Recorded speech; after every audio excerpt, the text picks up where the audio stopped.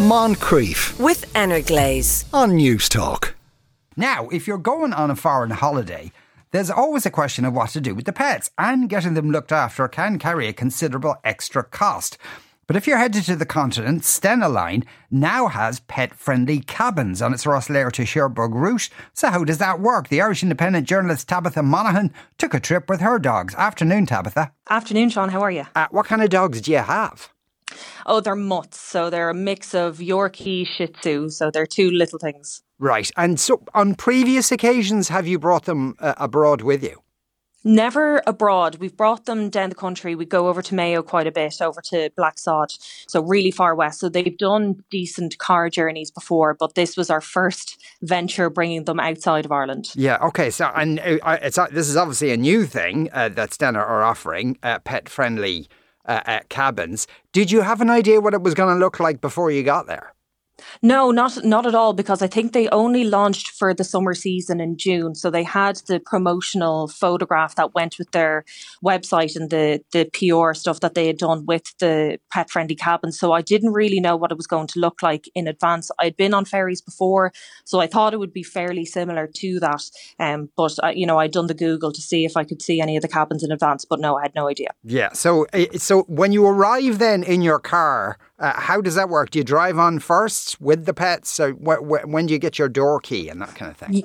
Yeah, so it's exactly the same. If anybody has travelled by ferry over to France, for example, before, you drive up to the port at Rosslare and you check in essentially while you're still in your car, and that's where they check the passports and they essentially give you your boarding card. So you get a tag that you hang up on your rear wind mirror, and then what you do is that'll say if you are a pet-friendly cabin or not. And then you just, as normal, you drive straight onto the ferry and they will direct you and you park. And then straight away you're able to unpack as long as the dog is on the lead, and then you can walk straight up to your cabin. You have your ticket, you have your key card, and it tells you where you're going. Okay, and the cabin itself is for family, both human and animal. Everybody sleeps the night there. Oh yeah, completely. Yeah, so that's the great part of having the pet-friendly cabin, and something that I was thrilled about is that you can bring them with you and you can keep them with you all the time. So they stay with you in the cabin. So the one that I was in was a 4-berth. It's like bunk beds essentially, and then the dog stays in there with you. They're very similar, almost exactly the same to the normal cabin, except they don't have any carpets is the main thing that you'll notice. Is that, and obviously for hygiene reasons, that makes total sense. Yeah. So yeah, you all stay in the same cabin. Yeah, and so how did they then react to that? Because I suppose it's a strange environment for the dogs, but also the motion of the boat, the sound of the engines, all those factors. Definitely, and a concern I absolutely had before doing it as well. My dogs would be, one of them anyway, would be fairly sensitive to noises like fireworks and that. So again, keeping them with me was great. When you get on the ferry, you're probably a little bit stressed as well, kind of going, okay, we need to get all the bags. We need to make sure we have everything for the night, because once you go up on deck and the ferry leaves the port, you're not allowed back down at your car. So you have to make sure that you have everything with you in advance. So the dogs were fine. And once they got out, they had their sniffs and everything. And then you kind of walk up, and the same kind of like hyper energy, I would suppose. And then once you get into the cabin, they're just sniffing for ages. But the main thing that I noticed was really when the ferry started up the engines, and it's quite loud. And because the pet cabins are on deck 7, so that's one of the lower decks that you would have your cabins. I think it goes up to deck 9 or 10. You're quite low down, so you're really hearing the engine roaring and the rumble and the noise. So the dog in particular that I mentioned, Scout, who doesn't like fireworks, she did not like that sound at all, was quite stressed, so shaking and quivering. So once that stopped, that doesn't last for the whole journey. It kind of becomes a continuous low hum throughout the rest of the journey on the ferry. But that initial, I would say, first hour, maybe 40 minutes was when they were probably the most stressed. Yeah. And the floor, you said there's no carpet on the floor. What is on the floor? It's like a lino, I think. It's a hard floor, so that and even when you're walking from the car to the cabin, there's these lovely, I would say, for a ferry, fairly plush areas where there's the carpet and everything. And you immediately you're going down the little corridors where all the other cabins are, and all of a sudden there's just no carpet. So you know in advance, okay, I've definitely entered the pet area. And there's that smell of disinfectant. It's like Milton. So you know, okay, they've gotten rid of all the bacteria, hopefully anyway, because you could smell it. So yeah, the main difference is definitely the carpets, that there's none in the corridors where the cabins are, but there's also none in the cabin as well. In the cabin itself, was there anywhere for them to pee, just in case they got short taken? No, and that was something that I noticed, because on the Stena Line website, I was reading up just in general to know in advance what we could expect, and I thought they did say that there would be pet pads there. And they weren't there, and I double checked with my family as well before I wrote the piece for the Irish Independent and said, did you guys see any of those pads? And none of our cabins saw them. So nothing there, and also there wasn't any cleaning utensils or anything, any way to clean it in advance. So no, there wasn't. But what they have instead is they've isolated a deck at the end of the corridor for your pets, and that's essentially where they're meant to go to the toilet. Okay, and what's that like? Well, it depends on what time of at what point of the journey it is like, or when you're asking me that question. At the beginning, it's fine. You go out, it's a small deck. That's the first thing that I would notice. You might know the deck that's up at the top. It's quite large. You can kind of go all the way around, whereas this deck is just at the back of the ferry. So it's small enough, but there's also maybe 3 or 4 staircases that are going up to the above decks. The main thing then as well is that floor is painted. It's like painted concrete. It's blue. So it's not a normal place for where a dog would go to the toilet. And that's what I really noticed as well, is the dogs were looking around, and they were, I put voices to the dogs sometimes. I'm that millennial, but that they're looking at me like, you're having a laugh. Like, this is not where we're going to go.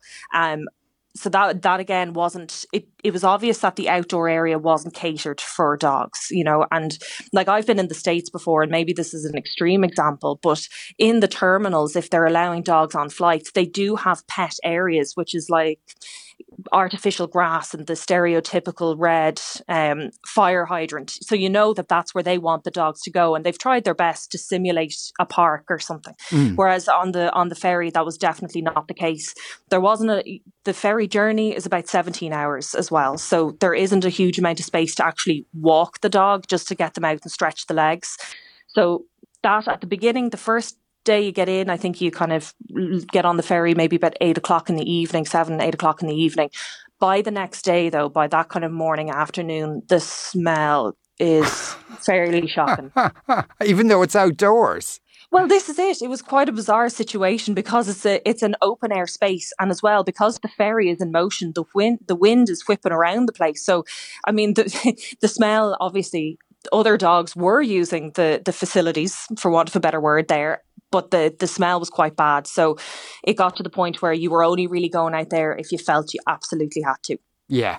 Now, a little bit of a warning, I suppose, for people who mightn't be aware of this. If you're bringing your dog to France, what's the situation is it ringworm? Right. So what it is when you're going or tapeworm, to bring your dogs. Yeah, exactly. It's tapeworm. So when you're going abroad, when you're going into France, you need to have your pet passport. It's an EU pet passport. Price-wise, you're looking at between 65 and €100, depending on the vet. So you have to talk to your vet about that. But you're getting a rabies vaccine. So that's the main thing that you're getting, along with the physical pet passport. So you go over there, and that'll be checked in advance.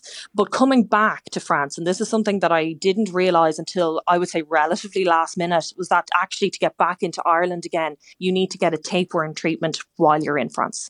So that means you're going and contacting a local vet and trying to figure out, how to get there. So talk about a language barrier in advance, trying to explain what tapeworm is in French. So I was very lucky here at the Independent that I have a colleague who speaks fluent French. She's from France. So I was able to get her to help me draft an email and send it over. But that's just something that if you haven't done it before, definitely be aware of it and try and Google in advance where your closest vet is. You have to get the tapeworm treatment. I think it's between 1 and 5 days before you arrive back in Ireland, because there isn't any tapeworm here. So that's what they're trying to prevent. Okay. Spreading. Any sign of seasickness from the dogs? No, actually not at all. But we were really lucky that we got quite a calm weather while we were travelling. So I think we were quite lucky.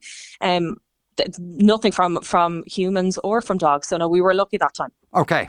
Tabitha Monahan is a journalist with the Irish Independent. Tabitha, thank you very much. Cool. Thank you. And someone else who obviously was on this before says it's a great idea and makes pet owners much more relaxed versus locking dogs in the kennel for 18 hours. However, there's one downside. The walkout area for pets is not really pet friendly, exactly as Tabitha was saying. It's very slippery, and my dog's German Shepherd and mid-size mix were very nervous as they could see the sea from the height. None of them did their business during the trip. They definitely need to work on that. Ooh, so they were kind of holding it in for a long time.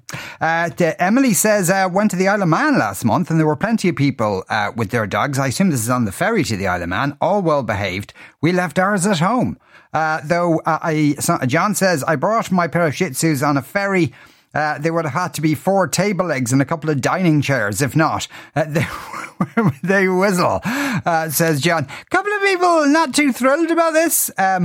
Andrew says, is there nothing sacred from pets anymore? I don't want to use a cabin, hotel room or restaurant that allows dogs, etc. It's disgusting and unfair on people who don't anthropomorphize their pets to a childish degree. I'm sick of how society is expected to put up with this. Says Andrew. Well, I suppose it's not as if it's the same cabins, if you know what I mean. You're not going to get a cabin on Stena Line that's kind of smells of dog or anything of that nature. They seem to have divided it out. But obviously you're not a fan of this kind of thing. There's a dog in my office, a dog on boats, dogs everywhere. What about people who hate or are afraid of dogs? Well, if you're afraid of dogs, that's a phobia that could be worked on. If you just hate dogs, why do you hate dogs? What did dogs ever do to you? Why is your heart so full of hatred? Now, I have a dog. I think my dog's an idiot. An absolute stone cold idiot. When we got the dog, I was getting a lot of, oh no, she'll be your best friend. She's not. But I don't hate her. She can't help being an idiot. That's the thing. I've used that ferry and the pet-friendly cabins. They're brilliant, says another texter, and the staff are just the best. There is a deck right beside them to bring your dog out to as often as you wish. Bringing whatever you need to clean up after your dog is really your own responsibility, just like with bringing your children. There were no terrible smells. The wind blows them away, but it's a pet deck. What do you expect? Well, Tabitha did say it kind of smelled quite a lot. Somebody else texted in to say they thought it possibly wasn't that well designed. Richard the Thatcher says, if you tucked your pets up nice and comfy in the cabin of a spacecraft that could travel at almost the speed of light, that did an elliptical journey out into space and back to Earth again, for them only a couple of minutes would pass. While here on Earth, a couple of weeks would have gone by, so you could go off on holidays and collect them on your return. You'd have had the couple of weeks away while they just had a bit of a nap. Could be a thing in the future, but don't thank me, thank Einstein. So thanks for that, Richard. But personally, I want to go on the elliptical thing around the Earth, where, you're 2 weeks away or you're only minutes away and 2 weeks have gone past. Moncrief, weekdays at 2 p.m. with Energlaze on News Talk.